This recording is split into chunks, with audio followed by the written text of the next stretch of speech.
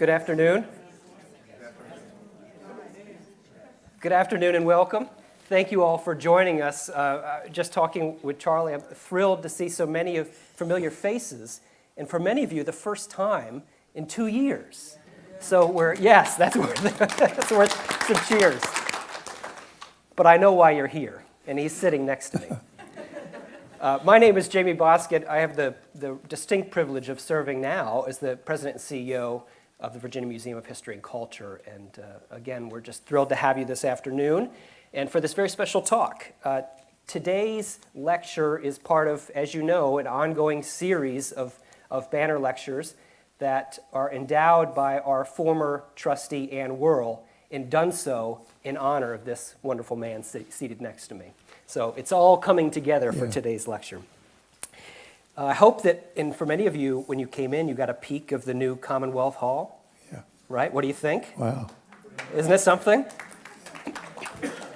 There is an incredible amount of activity and transformation happening right now, and I'm just proud to say that we're nearing the finish line.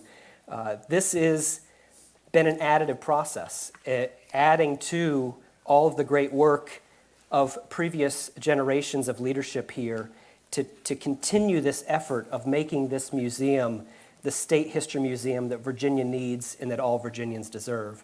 We have announced, and so I hope it's on your radar, that our member preview will be taking place on May 11th.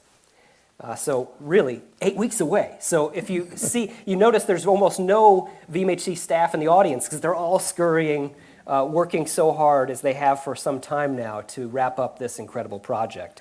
This is, by any measure, one of the most complicated and far-reaching renovations we've ever attempted, touching almost 2/3 of this 250,000 square foot complex.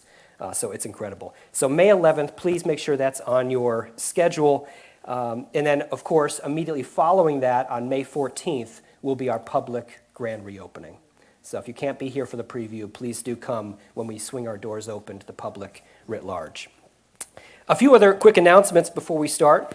March 18th, that's this Friday, March 18th, in partnership with the John Marshall Center for Constitutional History and Civics, we'll be hosting the Yale law professor Akhil Reed Amar for a talk on his new book, The Words That Made Us, America's Constitutional Convention, 1760 through 1840. An incredible scholar and really worth another visit this week. That is noon this Friday. On March 24th at noon, as part of the same series, we'll be hosting historian Carl Lounsberry, right? Yeah. Yeah, sorry, there's a typo there. For a talk on his new book, The Material World of Ayr Hall. You probably have heard that reference before, an incredible historic site that is now owned and occupied by a former trustee of the Historical Society, Baldy Baldwin. And so it's a remarkable journey through this house that not only has been continuously occupied by the same family that built it, but is populated with all the remarkable things that they've collected over the years. So a wonderful lecture to join on the 24th at noon. Lastly, and you should, seeing all the members in the audience here, you should have received the invitation in the mail for April 20th. On April 20th, we'll have our annual Christian lecture, entirely in person again, here in the Robbins Family Forum, and we'll have Dr. Jim Horn from Historic Jamestown, just down the road, for a talk on his newest book, A Brave and Cunning Prince. So please do mark your calendar, some really exciting programming upcoming. So on to today's focus. The late Southern writer John Egerton observed that there are three kinds of history. And this is, if you've seen the new book, is right inside the jacket. Three kinds of history: what actually happened, what we were told happened, and what finally we finally came to believe happened. It is that third type, what finally we came to believe, that is the focus that Charlie so skillfully addresses in his newest book, which, again, I hope that you'll purchase a copy and have signed after we're finished today. Dr. Bryan challenges many of the assumptions about the past that his generation was taught in schools some 60 years ago. Once simplistic stories have become more complex, but at the same time, and I think as Charlie so aptly points out, have become more compelling and more provocative the more we know about the past. I doubt there's anyone here that doesn't know him, but I think just for the record and for anyone who's joining us online, I'll just note that my friend, Dr. Charles F. Bryan Jr., is a noted historian who spent most of his career in the museum field. For all of us here at the VMHC, we know him best as the former president and CEO, a position that he held for 20 years. While occupying this busy role, somehow Charlie, and I'm not sure how, now having tried to fill your shoes, he found time to write essays for the RTD, starting in the 1990s. A selection of these contributions were then, of course, published in Imperfect Past, A History in a New Light, the first edition. And then, of course, what we're here to talk about today is Volume 2 of that same series. And we're pleased, really, to be the official launch event, right, Wayne, of this wonderful book. So let's make a mark and purchase those copies afterwards. Yes. It occurs to me that in writing these two books and the essays that form them takes an incredible amount of self-awareness and thoughtful, truthful history. The same, you might say, it takes for an institution like this to do its job well. So it was a reminder to me when spending time originally with the first version, but most recently with his newest volume, why Charlie was so remarkably successful here. That he has that in such a degree, and he conveyed that to this institution. And we today work to carry on that legacy. This collection of essays, 80 in each book, are a treasure. They really are a treasure. Not just for the sound history that's presented, but what I felt, and I said this to Charlie, and he didn't take objection to it, as the personal touch. Charlie helps us, through his own self-awareness, humility, realize that it's okay, it's normal even, to reflect differently on the past as we move along. As we learn more details, as we have more perspective and experience that's brought only by time, that sensibility that what we once knew may not always be the case. And so I thought that was just incredibly important. I want to just read one small excerpt, and there's a couple of these I'd like to share today as we go through. And this is Charlie speaking in the introduction of the book. As I thumbed through all these books, speaking of his childhood textbooks, reading certain passages and looking at the pictures, I began to realize that I have had an abiding love for history since the earliest days of my youth. But when I examined them more closely, I began to understand how incomplete and one-sided they were, something I was truly blind to when I read them some 60 years ago. And that really is, I think, at the heart what this book is all about. So I have a series of questions that I'd like to ask Charlie, and we're going to save some time at the end for all of you to ask yours. But I think first and foremost, Charlie, you're seeing a room of people, both here and people online, that love you and care about you, and we're thrilled to see you on the stage. Yeah. How are you feeling? How are things? I wouldn't recommend it to anybody. But I've been diagnosed with Parkinson's disease 18 years now. But thanks to a wonderful wife, Cammie, we deal with it day to day. It's good days and bad days. Fortunately, this is a great day. This is a great day. And look forward to Wonderful. Well, we are thrilled. So I want to jump back now and start these questions with the... Wait a minute. Sorry, go ahead. One thing. I want to brag on this man and his staff for what they have done with this institution. Jamie, you've done a magnificent job, and your staff has obviously found the leader they need. And congratulations. Thank you very much. Now, if we can get through these next 8 weeks. The test is right now, so let's see if he says the same thing in 8 weeks. Yeah. So I'd like to begin back with the same notion that I read from the inside jacket cover and a principle that I think guides this book with the historian John Edgerton. Again, there are essentially three kinds of history: what actually happened, what we are told happened, and what we finally come to believe happened. Charlie, in this day and age, in a time of moving monuments and changing names, how would you say this premise relates to the Civil War here in Virginia? Well, I think it relates very well.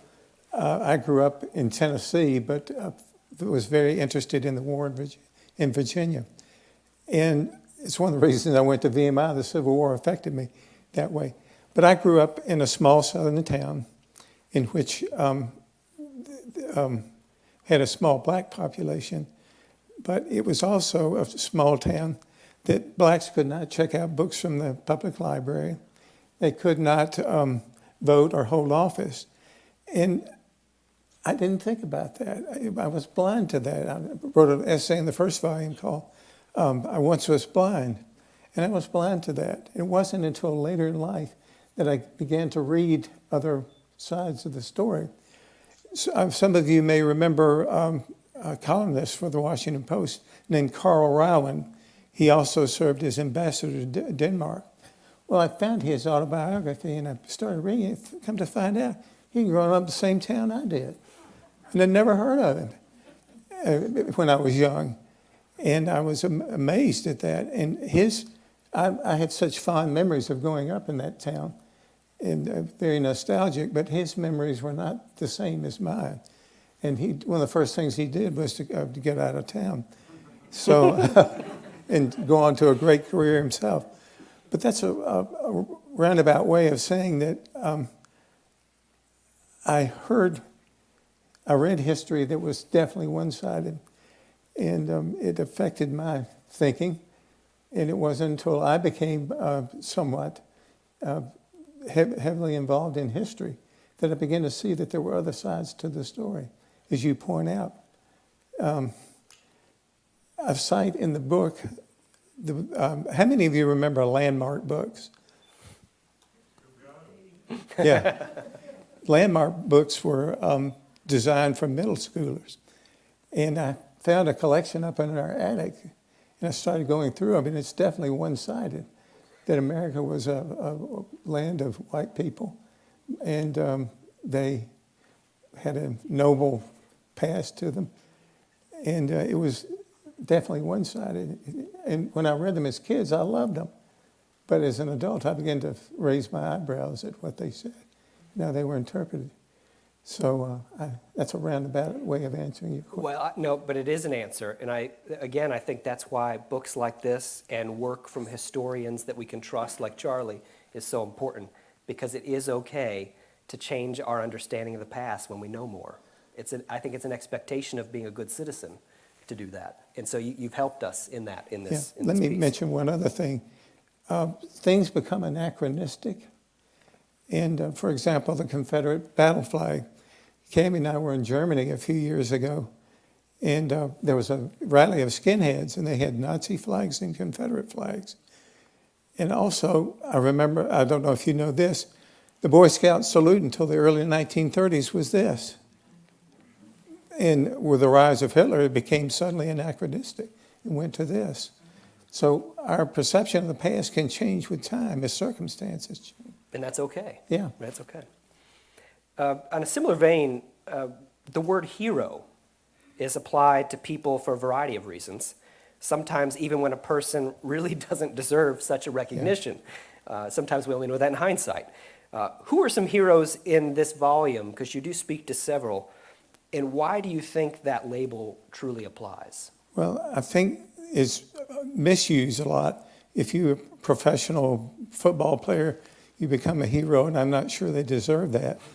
And one thing that really bothers me, and I've served in the Army, was anyone who's in uniform is a hero.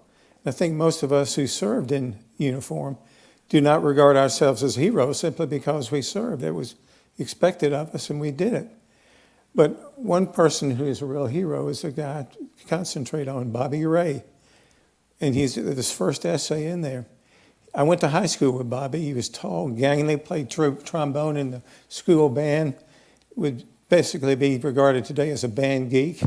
And but he was very bright. He went to the University of Tennessee on scholarship, and he partied and he eventually got kicked out of school. This was in 1967. And I ran into his mother when I was home on furlough from VMI. And she said, "We're so excited. Bobby got in the Navy, and he won't have to go fight." Well, Bobby joined the Navy, and then he decided he wanted to be a corpsman, which is one of the most dangerous jobs, and he volunteered for service in Vietnam. He was awarded the Medal of Honor posthumously for giving his life as saving Marines. But he definitely is a hero, and God forbid that anyone else has to experience what he did. But I wanted him to be recognized, and he is certainly someone that you can't tell by his cover what he was willing to do. Other heroes in my book, there are several that I talk about.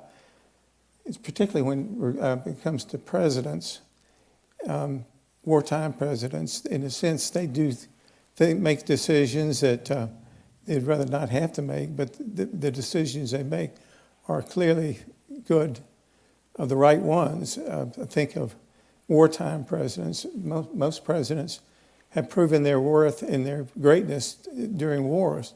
It's unfortunate. Abraham Lincoln, for example, he's one of my heroes.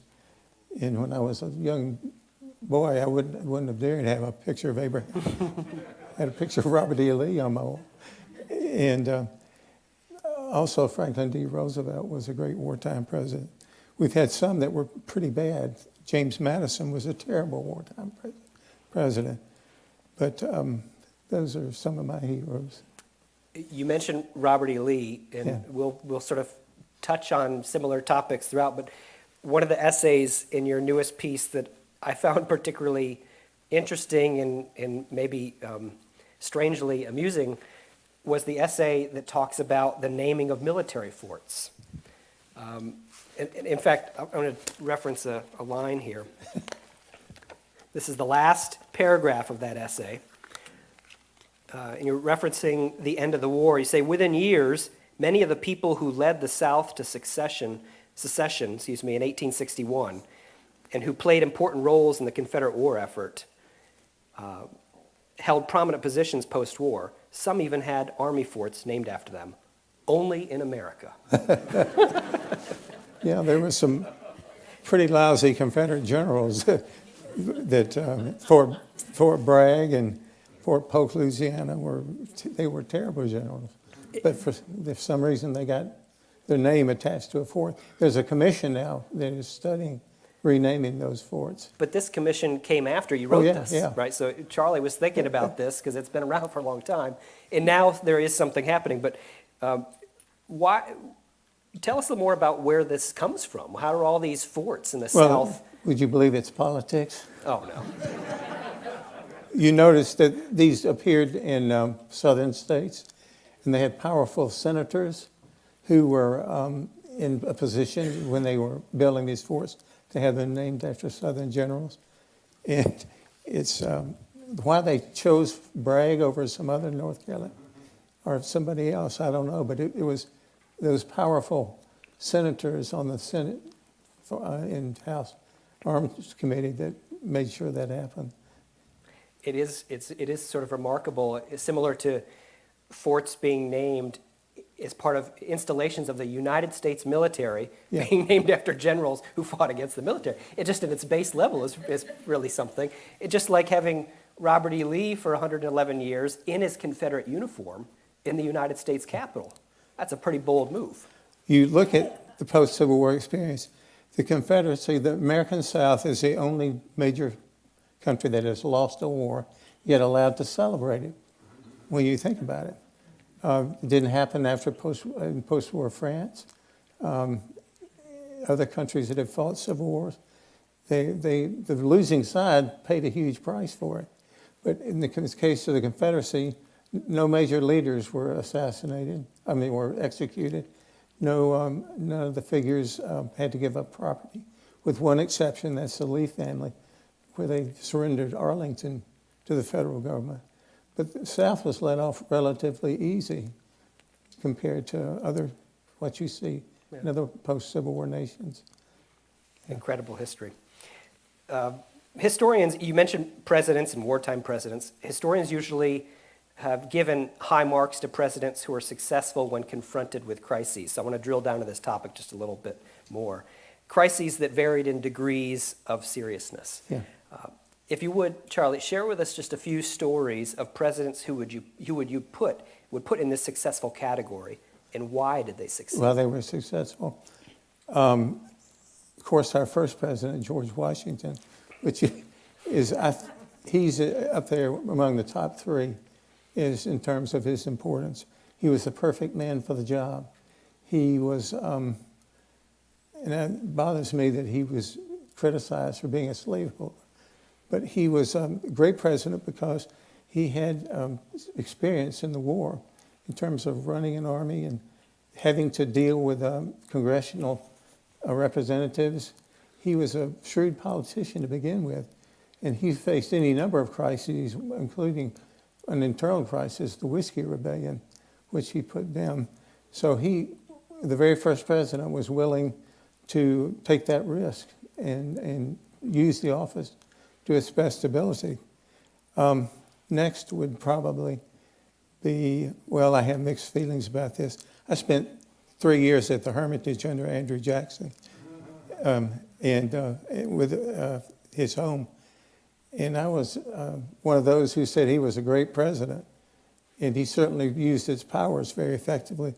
But now scholars look at him in a different light. He was not very kind to the American Indian, and there were plenty of examples that were not admirable. But the two greatest wartime presidents were Abraham Lincoln and Franklin Roosevelt. And they both stretched the Constitution to win the war, to say the least. But in some ways, thank God they did. And they're good examples of leadership.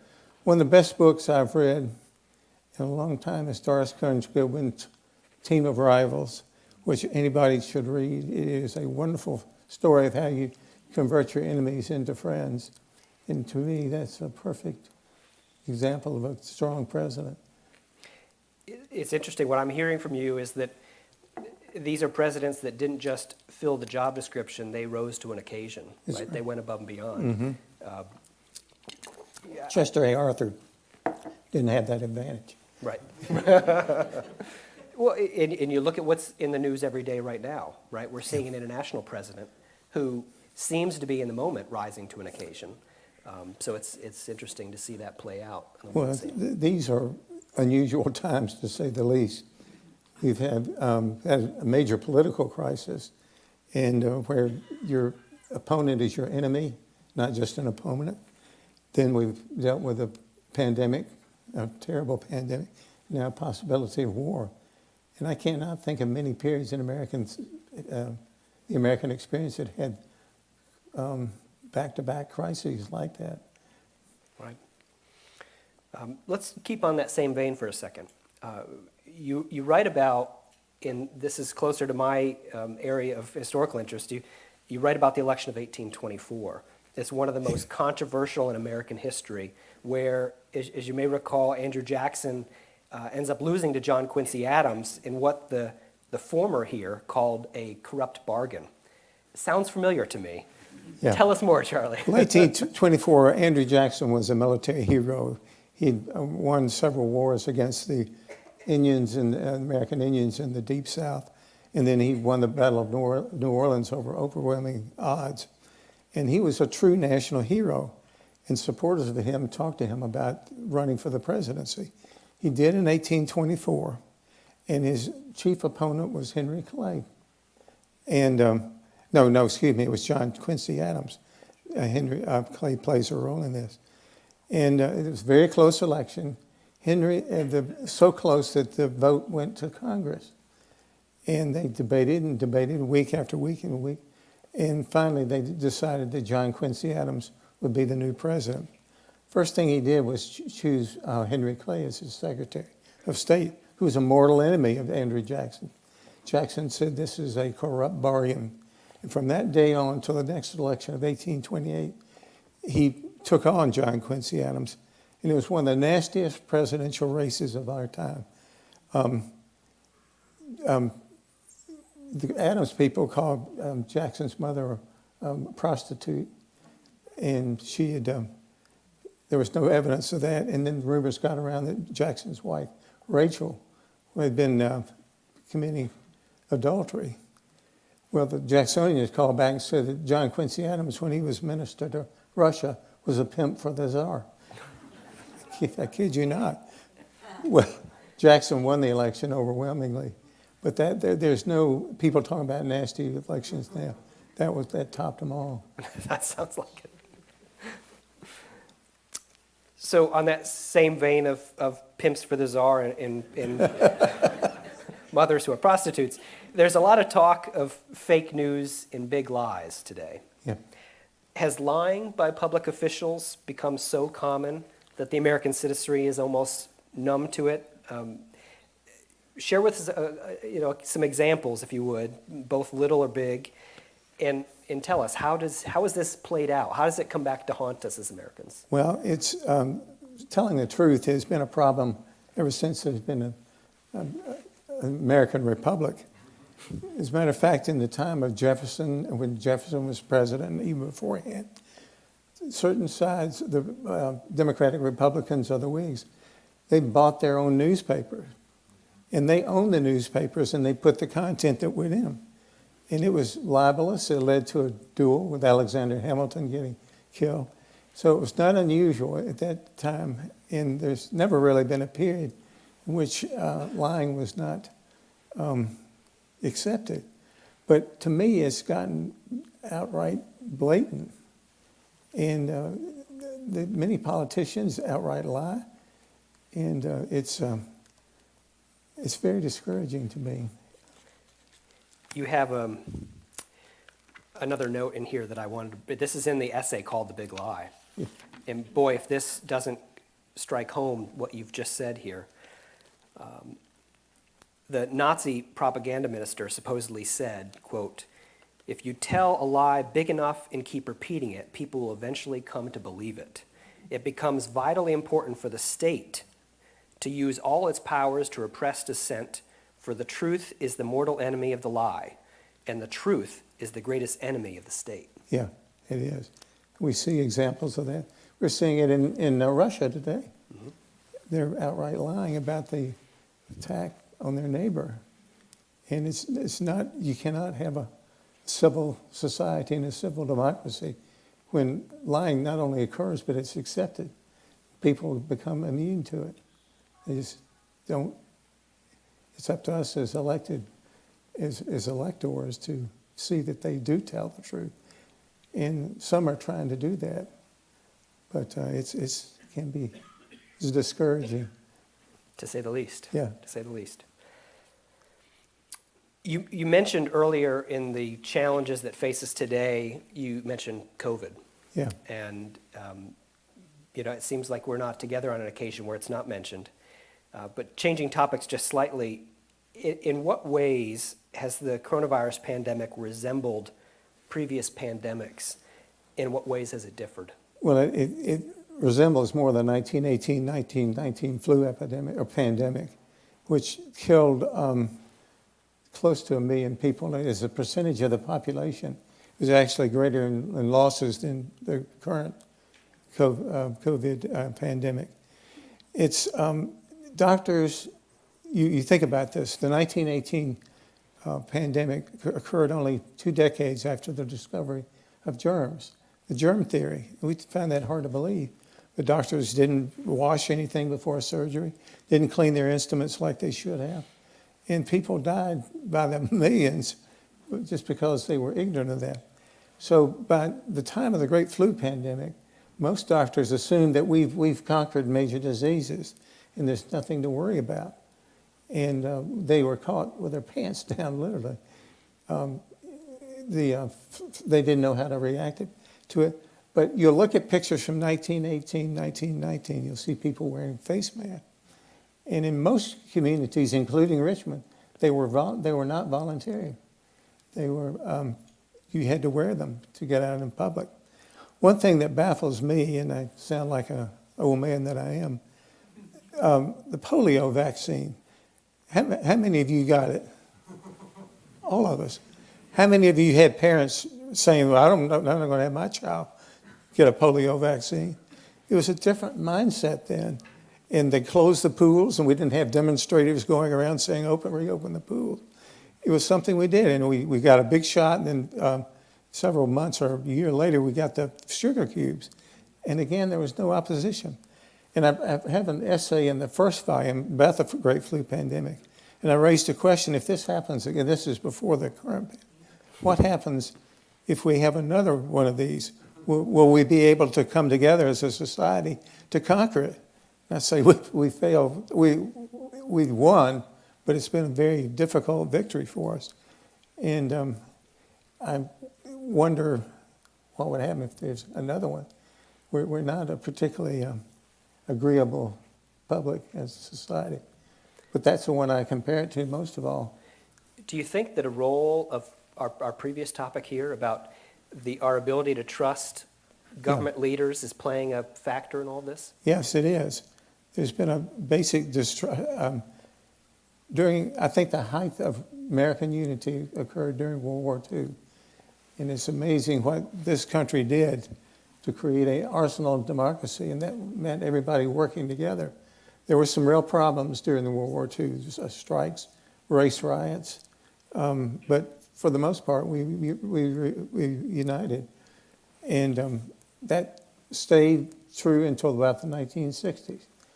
And when certain people began to say that, began to question the role of government, maybe rightfully so. And it's been very difficult ever since then. I worry about this country.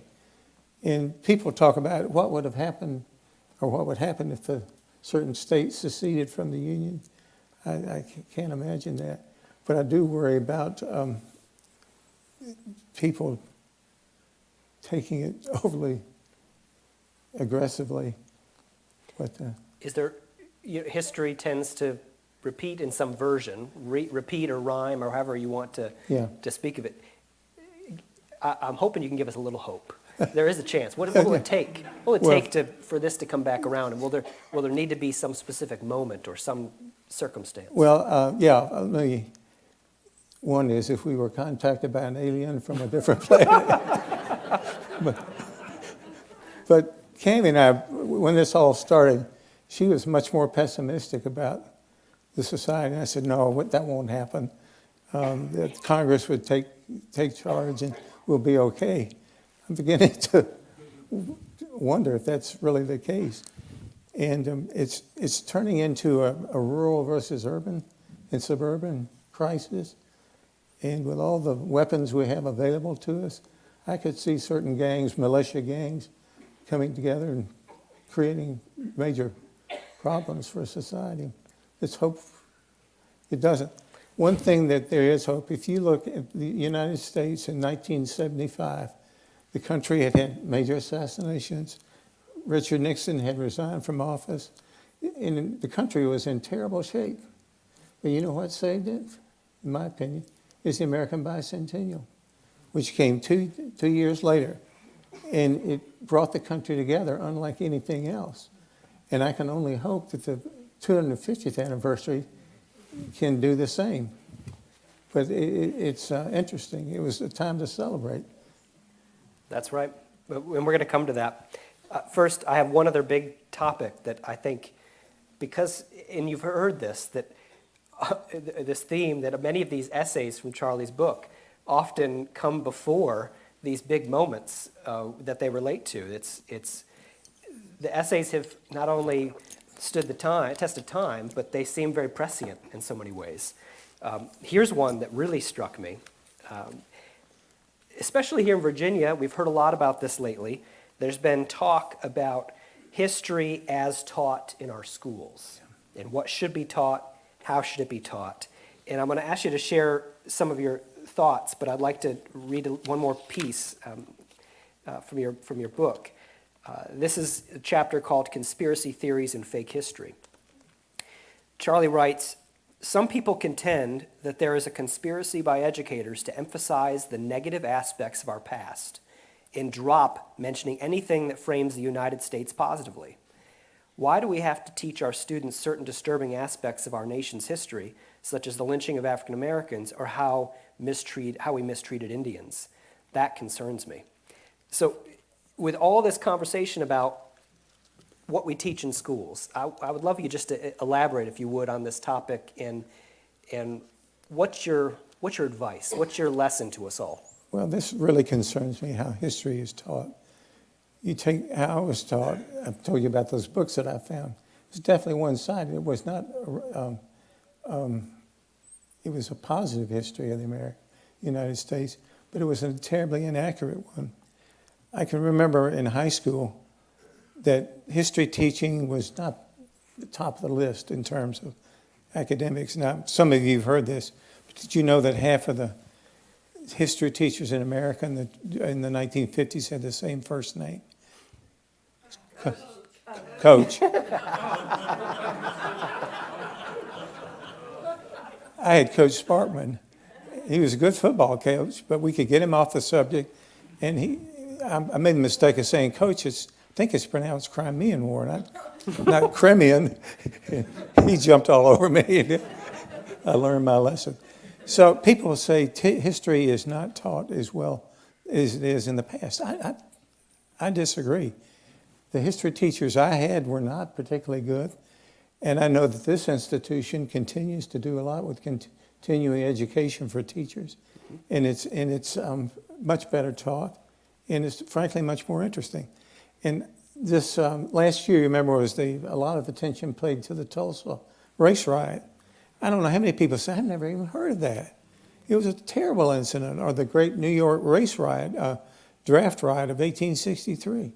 You can't ignore those parts of our history. It's not happy history, it's realistic history.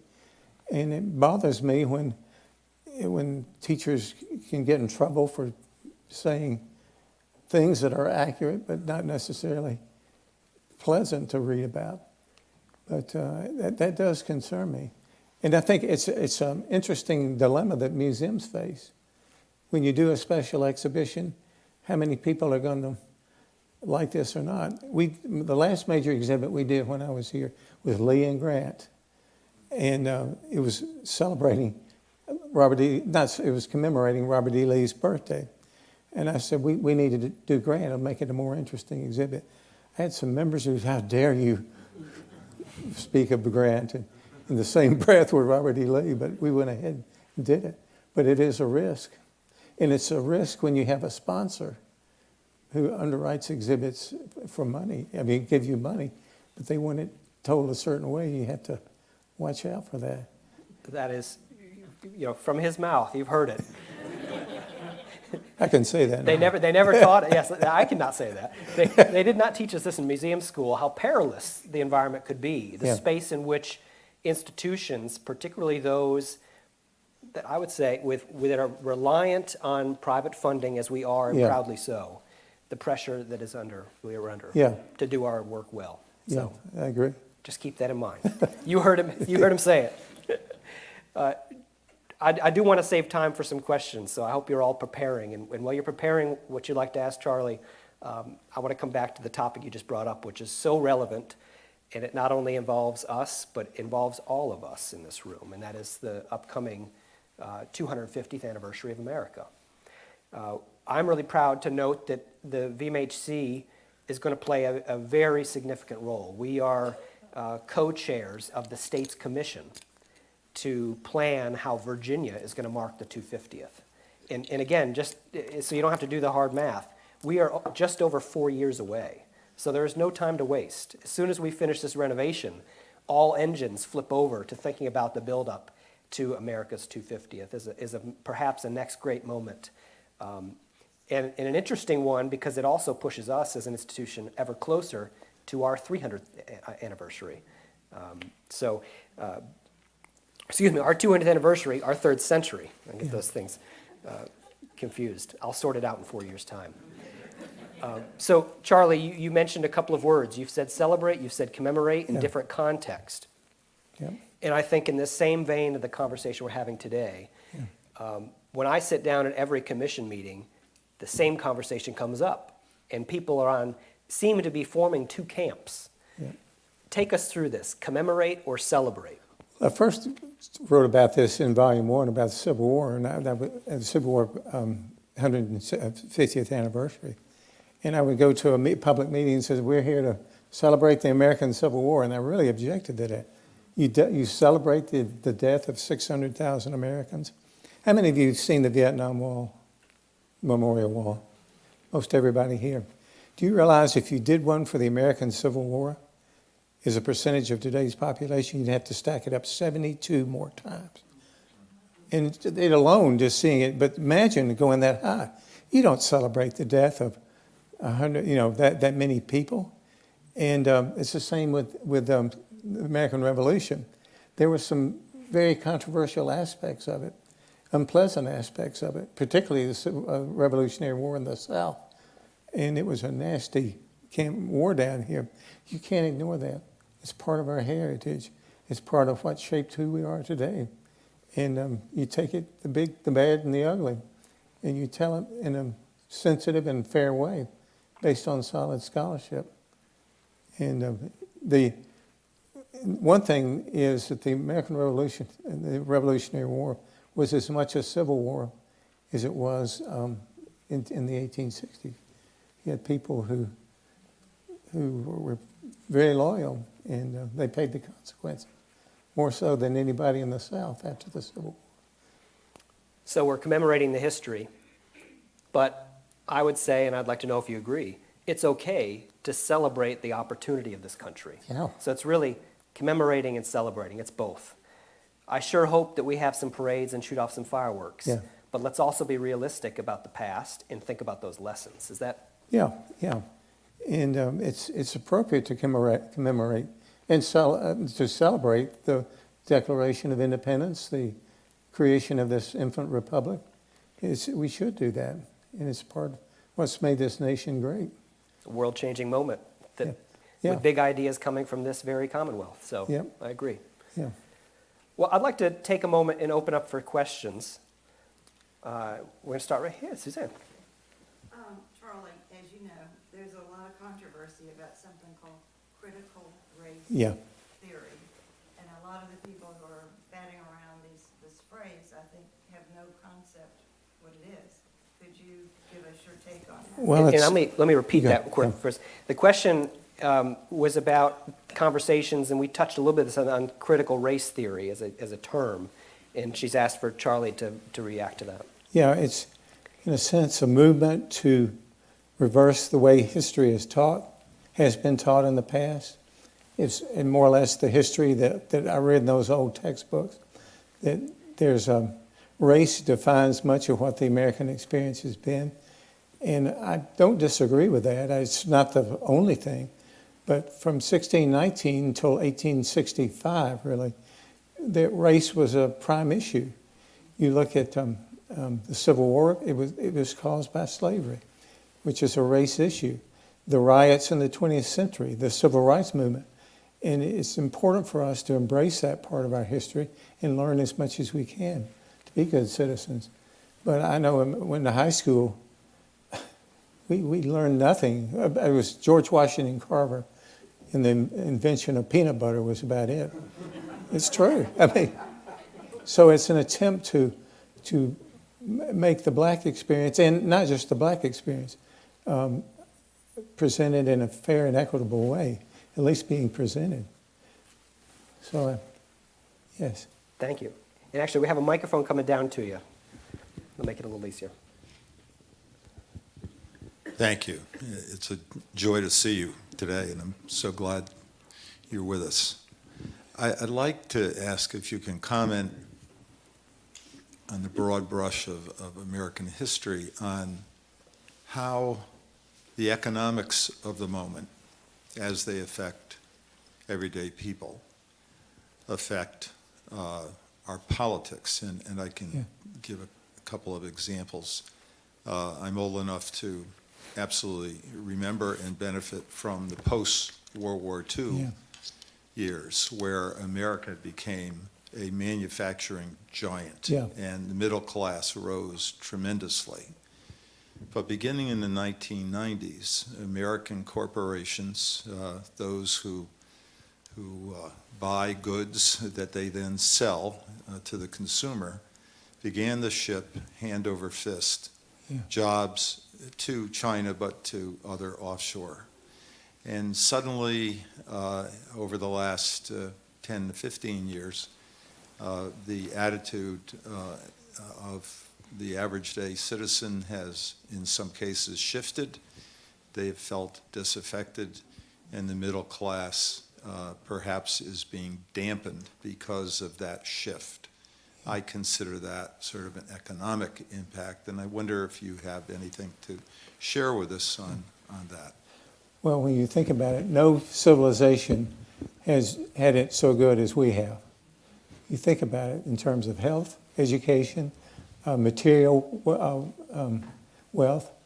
There's been no nation like ours in relative degree of freedom to act and to speak.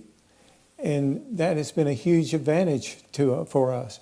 It's allowed us to build the largest economy in the world. It's enabled us to be victorious in the greatest war of all time. And but you're right, the policies, we cannot ignore the tax policies in the United States. There's an essay in Volume 1 I wrote about the clash of empires. And anybody who's gone to a Caribbean island will see cannons or forts. And that's because it was a great empire that was controlled by the British, the French, and the Spanish. They were constantly lacking of going to war with each other. What made up an empire? An empire is any country that spreads its wealth and fame beyond its borders. It's one that influences language, it influences governance, and last, it's one that accumulates a lot of wealth. But no civilization, no empire has been able to last much longer than two centuries. They've all collapsed. Why? Because they overextended themselves and it eventually collapsed. And I think that's something we must be mindful of, and we're not being, Congress can't get anything done. And it's not a very equitable economic system that we have. So that does concern me. Are we eventually spinning ourselves out of business? But thank you for that question. Any other questions? We have one in the back, and then we'll have one up in the front after that. Charlie, you spent some pages in your book on the story of Jonathan Daniels. Yes. And many people in this room have probably never heard of Jonathan Daniels. But Martin Luther King called him one of the great heroes of the civil rights movement. Yeah. Jonathan Daniels was white. Also a VMI graduate, so we got to put that in there. What class? By the way, I noticed in the paper yesterday you're a graduate of the class of 79. So, No, I'm not. so Charlie found a way to turn back the clock. Would you just give the audience here just a few moments on the story of Jonathan Daniels? Jonathan Daniel was VMI class in 1961. He was born and raised in New England. But why he decided to come to VMI, I've never quite figured that out. But he did, and he was valedictorian of his class. And he made the statement that we don't know what our future holds for us, but we have an opportunity for greatness. Well, when the civil rights movement became very active in the Deep South, particularly with voter registration, he, who had entered Episcopal seminary in Boston, he went down and marched with the civil rights demonstrators and was very actively involved. And he was put in jail with several other demonstrators and finally released. He was walking back to his place that he was staying with some young demonstrators. One, and I can't remember her name, came in to get a soft drink from a country store. And the owner of the store said, "You stay out of here." And they didn't. He got a shotgun and was going to shoot the young woman. He stood in front of her and accepted the full blast and was killed instantly. And he was now elected as a martyr of in the Episcopal Church, and he's honored at Westminster Abbey. It's interesting. You don't think of VMI with somebody like that. There's a Jonathan Daniel Arch, and there's his being recognized. There's a Jonathan Daniel Award for humanitarian service. It's somebody that VMI has fortunately adopted and is celebrated, as he should be. Incredible story. Thank you. Pam, did you want to? Charlie, Yes. when we traveled the Lee and Grant exhibit to the New Oh. York Historical Society. Yeah. Do you remember what they called it? They called it Grant and Lee. They were they changed it. Yeah, that's right. Only fair. Well, on that note, I think we will wrap up. Charlie, this has been a pleasure, and again, I want to thank you all for coming, for your wonderful support as being members of this place. So we're talking about Imperfect Past, Volume 2, More History in a New Light, written by a legend. Thank you all for being here today. And I'm supposed to go up my autograph.